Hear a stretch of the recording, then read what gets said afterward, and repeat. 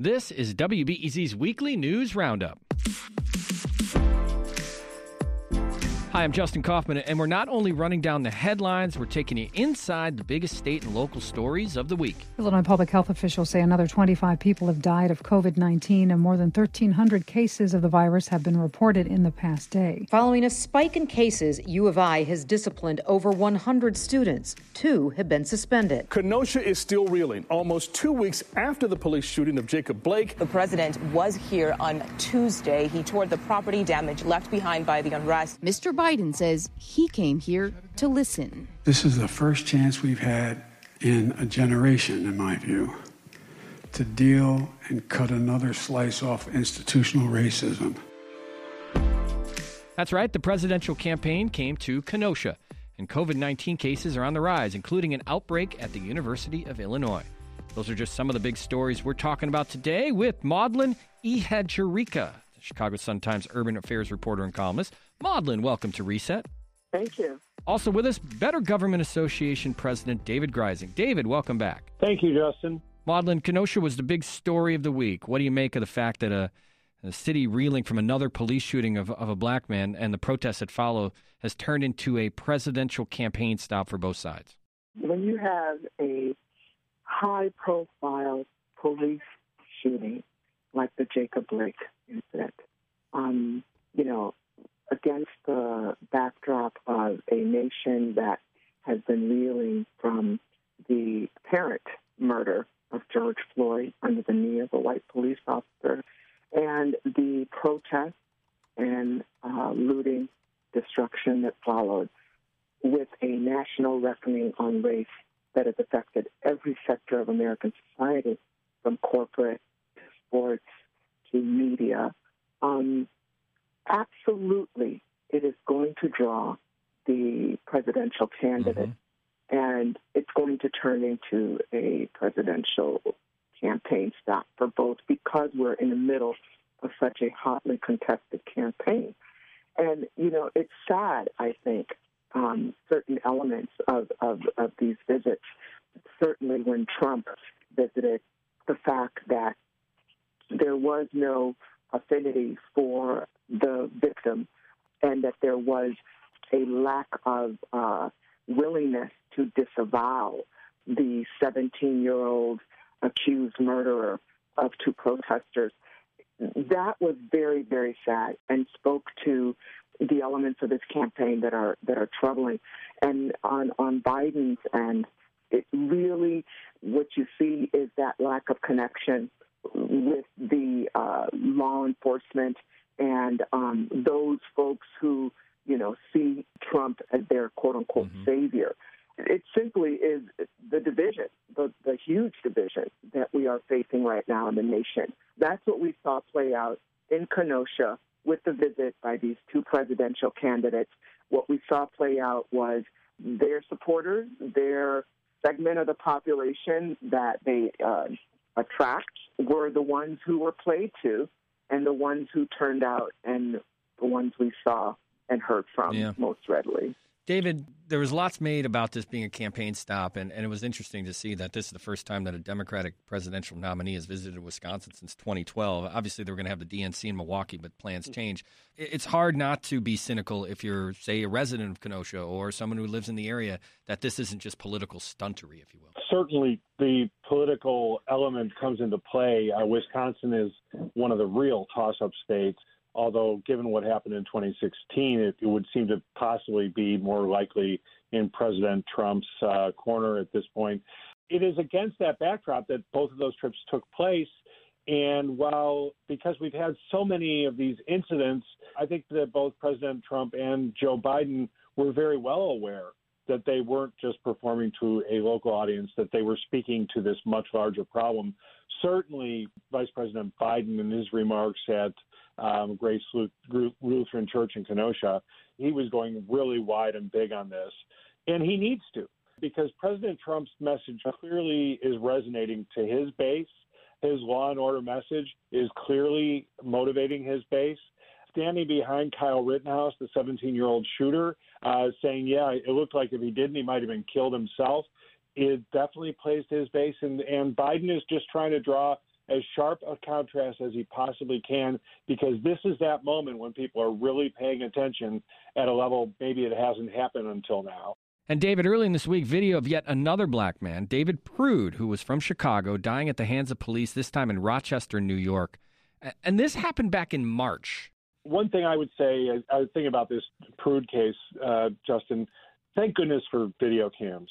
Thank goodness for iPhones and other phones that can take video, because that's such a big part of what has changed the discussion here. It used to be that when the cops wanted to cover up something like the Prude killing, they were able to do that. They would have done that in the Rochester case, except for the fact that these tapes came out. Mm-hmm. And as disturbing as many of the other tapes that we've seen have been, that one is really stomach-turning if you watch it, if you force yourself to sit and watch that, just as with George Floyd, where we had to force ourselves to sit and watch for 8 minutes while a man died before our very eyes. It really shows you the brutality of what goes on the streets. Some of these episodes have shown us why cops feel as defensive as they are. These things move fast, and there's a lot of danger there. We have to be sympathetic to them as well. But some of this is just outright brutality on the part of police, and to see it is so different than hearing conflicted versions about it. And that's what I think is really changing the public conversation. Absolutely. This particular tape is as traumatizing as the George Floyd tape, if not more so.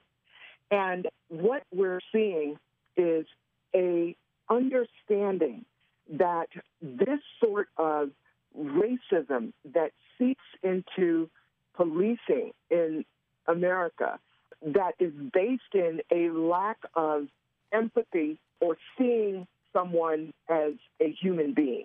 It really is a dehumanizing act that we are watching, just as in George Floyd. It is being carried out clearly without any understanding or acceptance that they are dealing with another fellow human being. I say that so strongly because what we are seeing are what has been happening for years, for decades, right, and what we are only now coming to see and understand as a public health crisis, simply because of the onset of cell phones and the videos coming out. Now, we've had so many of these cases prior to these two, and they did not trigger a reckoning on police brutality. But these two, as David very adequately pointed out, this is traumatizing. You have to force yourself to watch it. And if you are able to force yourself to watch it, it is what has driven Americans of every race, of every color, of every gender, of every walk of life to hit the streets and say, we can't go on like this. So, yes, Justin, this is not going away anytime soon. Mm-hmm. What we're seeing is the tip of the iceberg, and we must understand that. We're only seeing those that have been captured, those that we are being allowed to see. Otherwise, it would continue on unabated. This nation has a problem with policing. And we in Chicago know this story very well. We had it with Laquan McDonald, where it took injunctions to get video released to show the video, which conflicted with the police reports. In Rochester, it's the same thing again, where the police chief told the mayor in that situation, he died of a drug overdose. Nothing to see here. And then it takes, 5 months later for the video to come out, and it's entirely different and in contrast to what the police said in the beginning. David, that also has to be a concern if you are going to go with the storyline that bad apples or it happens once in a while here. Then why is a system, especially when we're talking about body cams, still weak in the way that it takes months to get these videos to the public? There's a bigger question that you're touching on here, Justin, which is very important. At the BGA, we fight for open records all the time, and sometimes people think that's kind of wonky, we're in the weeds with public policy stuff. This is what the fight about transparency is all about, to see how things happen out on the streets, in any aspect of government. Just see how things really happen. See the records that are made in real time. A videotape of an event on the street like this, of a killing on the street, is a public record. And so when we're fighting for public records, and this is what all journalists do, and a lot of other people who believe in good government do this, is they fight for public records not because they're wonky and they think we have a right to public records, because we're trying to find out what really happened here. And we have a thing, as you say, this was buried. This was dead and gone. If there weren't videotapes of the Prude case in Rochester, nobody would ever know about it. And who knows how many cases like that are out there in police departments of big cities. There are probably many others. And that's what's so terrible. And I think to Maudlin's point about how people from all walks of life are now signing on to this movement, I think that's the reason. We realize that what's being done in our names on the streets by people who are public servants and are there to serve and protect, supposedly, what's being done in our name is something we do not want to be associated with. And the only way to really find out is through seeing these videotapes and finding out what goes on. Yep. It's David Greising. He leads the Better Government Association. Also with us here on WBEZ's Weekly News Roundup is Maudlin E. Hedgerika from the Chicago Sun-Times.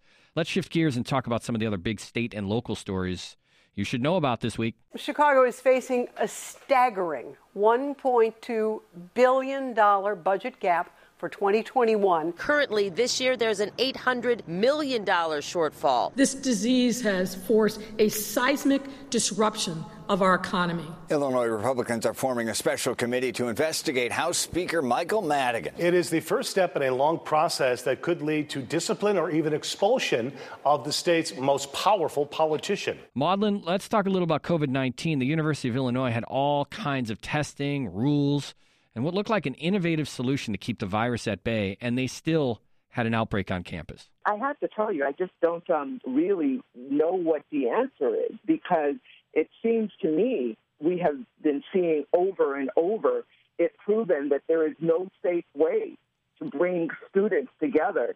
Universities across the country, Alabama, we've just had some really staggering outbreaks in the immediate upon the return of students and teachers to campuses across the nation. And so Illinois' campuses are certainly not immune.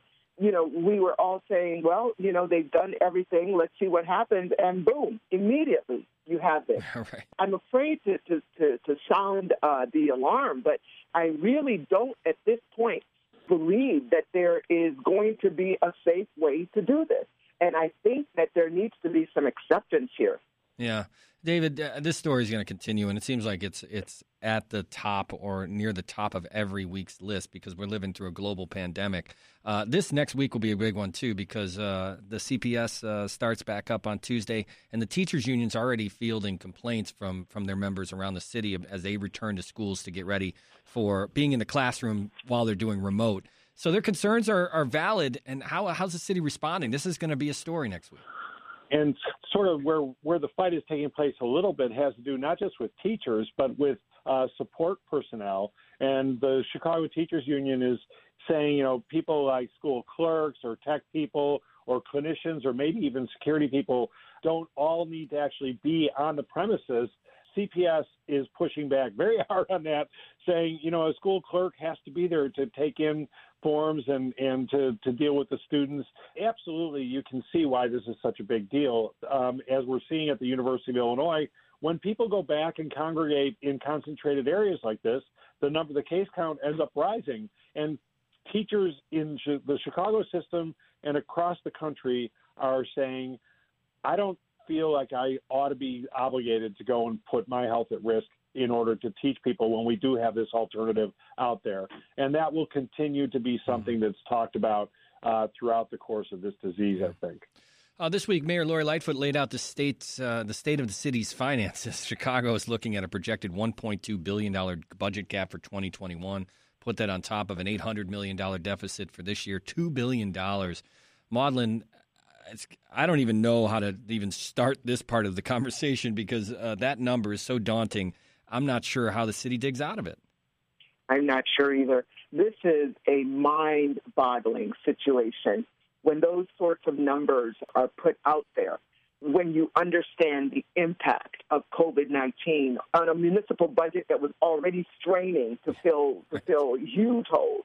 I don't know how they dig out of it. I think that we've all got to brace for some serious budget slashing, some serious decimation of services, and quite frankly, most likely, some serious taxes. Dun, dun, dun. Yep. It's property taxes. I mean, David, it's a death knell for politicians to be talking about taxes. Maybe it's changed because we're in a global pandemic, but to say that property taxes aren't off the table after historic increases in property taxes for the city in the last couple of years, I don't know where else you're going to do it, because tax revenues, and this is the big part of the story, tax revenue, you can tax tourism, you can tax parking lots, you can tax professional services, whatever you want to do, but those channels of revenue aren't producing anything. Well, right. You try to tax tourism. When there is no tourism, there's no tourism to tax. Navy Pier is closed because nobody's going to Navy Pier, the number one tourist destination in the state. And so that's part of the problem that the mayor is dealing with, is that the revenue sources are way, way down from what had been expected. Just in the first quarter, the city was down $25 million from its prior projections. And so these numbers are really big. The troubling part is that some of the ideas the mayor is throwing out there also are not going to really help very much. You know, she mentioned like the casino, the new casino. Well, there's no new money is going to come from the casino in the 2021 budget. She mentioned TIF money. Of the $300 million that could be raised, only like a quarter of that actually could go to the city. And so her options for raising money are very limited in an economy like we're facing. And so in addition to the fact that this $1.2 billion gap is so huge, the resources at her disposal are going to be very hard to find. You've got to raise income. There is absolutely no way to get around this with a budget hole this big. How do you even begin to wrap your mind around it? So, you know, absent a significant influx of federal funding that can bring this number down, we're all looking at new taxes. Maudlin, I want to talk about Speaker Madigan. This story where Republicans filed, which essentially was a loophole, it was a good parliamentary procedure to essentially set up a committee to investigate the Speaker over any wrongdoings with the dealings with ComEd. I got to be honest, I've never seen the statement so sharp-tongued from Speaker Madigan about Leader Durkin and the concept of who pays you. It just seems to me like this is a very strong move by Republicans to an election year to put the chairman of the Democratic Party under investigation in the House. I think I have to disagree with you, because we saw these exact sorts of maneuverings occur at the behest of Speaker Madigan during the Blagojevich era. And so Speaker Madigan very much led the charge to do end runs to divest Blagojevich of authority as this case was moving toward resolution, and in the end to ensure that he did not benefit in any way. And so Speaker Madigan has been very, very strong in the past about making sure that those who are accused of wrongdoing, particularly the most egregious incidents, such as is being laid out in the ComEd filing, are not allowed to continue to participate in leading our state. Yeah, that's great. I will say to you that I disagree and believe that turnabout is fair play. I was going to say, taste of his own medicine. David Greising, the thought of Republicans wanting to form a special committee to investigate Mike Madigan. The trick in the state house has always been, how do you force something like this when Mike Madigan doesn't want it to happen? How do you force something to happen in the General Assembly? Because Mike Madigan's, one of his controls on power has always been the extent to which he completely controls the agenda. And Jim Durkin, the minority leader of the House, he may have figured out a way around Madigan here. And the fact that Madigan has recused himself and seems to be stepping aside and handing this over to Greg Harris, the majority leader, seems to indicate this process is going to move forward. Now, Madigan is putting some warning shots out there saying, be careful, Mr. Durkin. What does your personal record show, et cetera, et cetera? I don't think Durkin's going to care a whit about that. Yeah. Durkin would probably be willing to sacrifice himself if he thought he could lead an effort that actually, takes power away from Mike Madigan. And so this is going to be quite interesting. Madigan obviously feels cornered because he doesn't make threats like that publicly unless he's really cornered. Right. That will, of course, be a story that we will be following, as well as all the stories that are covered by our guest today, David Greising of the Better Government Association and Maudlin E. Hedge-Jerica from the Chicago Sun-Times. You guys, thanks so much for joining me today and breaking down the week in news. Appreciate it. Thanks, Justin. Goodbye. Nice working with you, Maudlin. And that's WBEZ's weekly news roundup. Let us know what you think. What do you like? What do you don't like? We want to bring you the best in-depth rundown of the week's news, but we want to do it so it fits the way that you listen. So send us your suggestions at reset@wbez.org. I'm Justin Kaufman. Have a great Labor Day weekend. We'll catch you back here Tuesday.